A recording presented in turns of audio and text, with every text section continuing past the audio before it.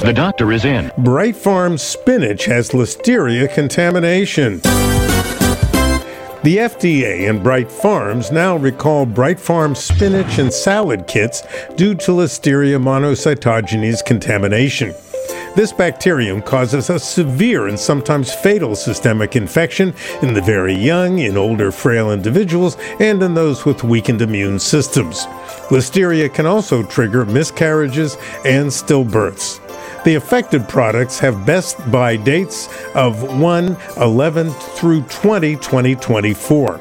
Now, the bagged spinach and salad kits were sold in Connecticut, Massachusetts, New York, New Jersey, Pennsylvania, Virginia, and in West Virginia.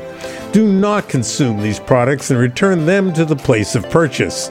For more information, contact Bright Farms at 1-866-857-8745 or via email at info@brightfarms.com. Dr. Howard Smith, Recall Report. From Boston, the medical capital of the world.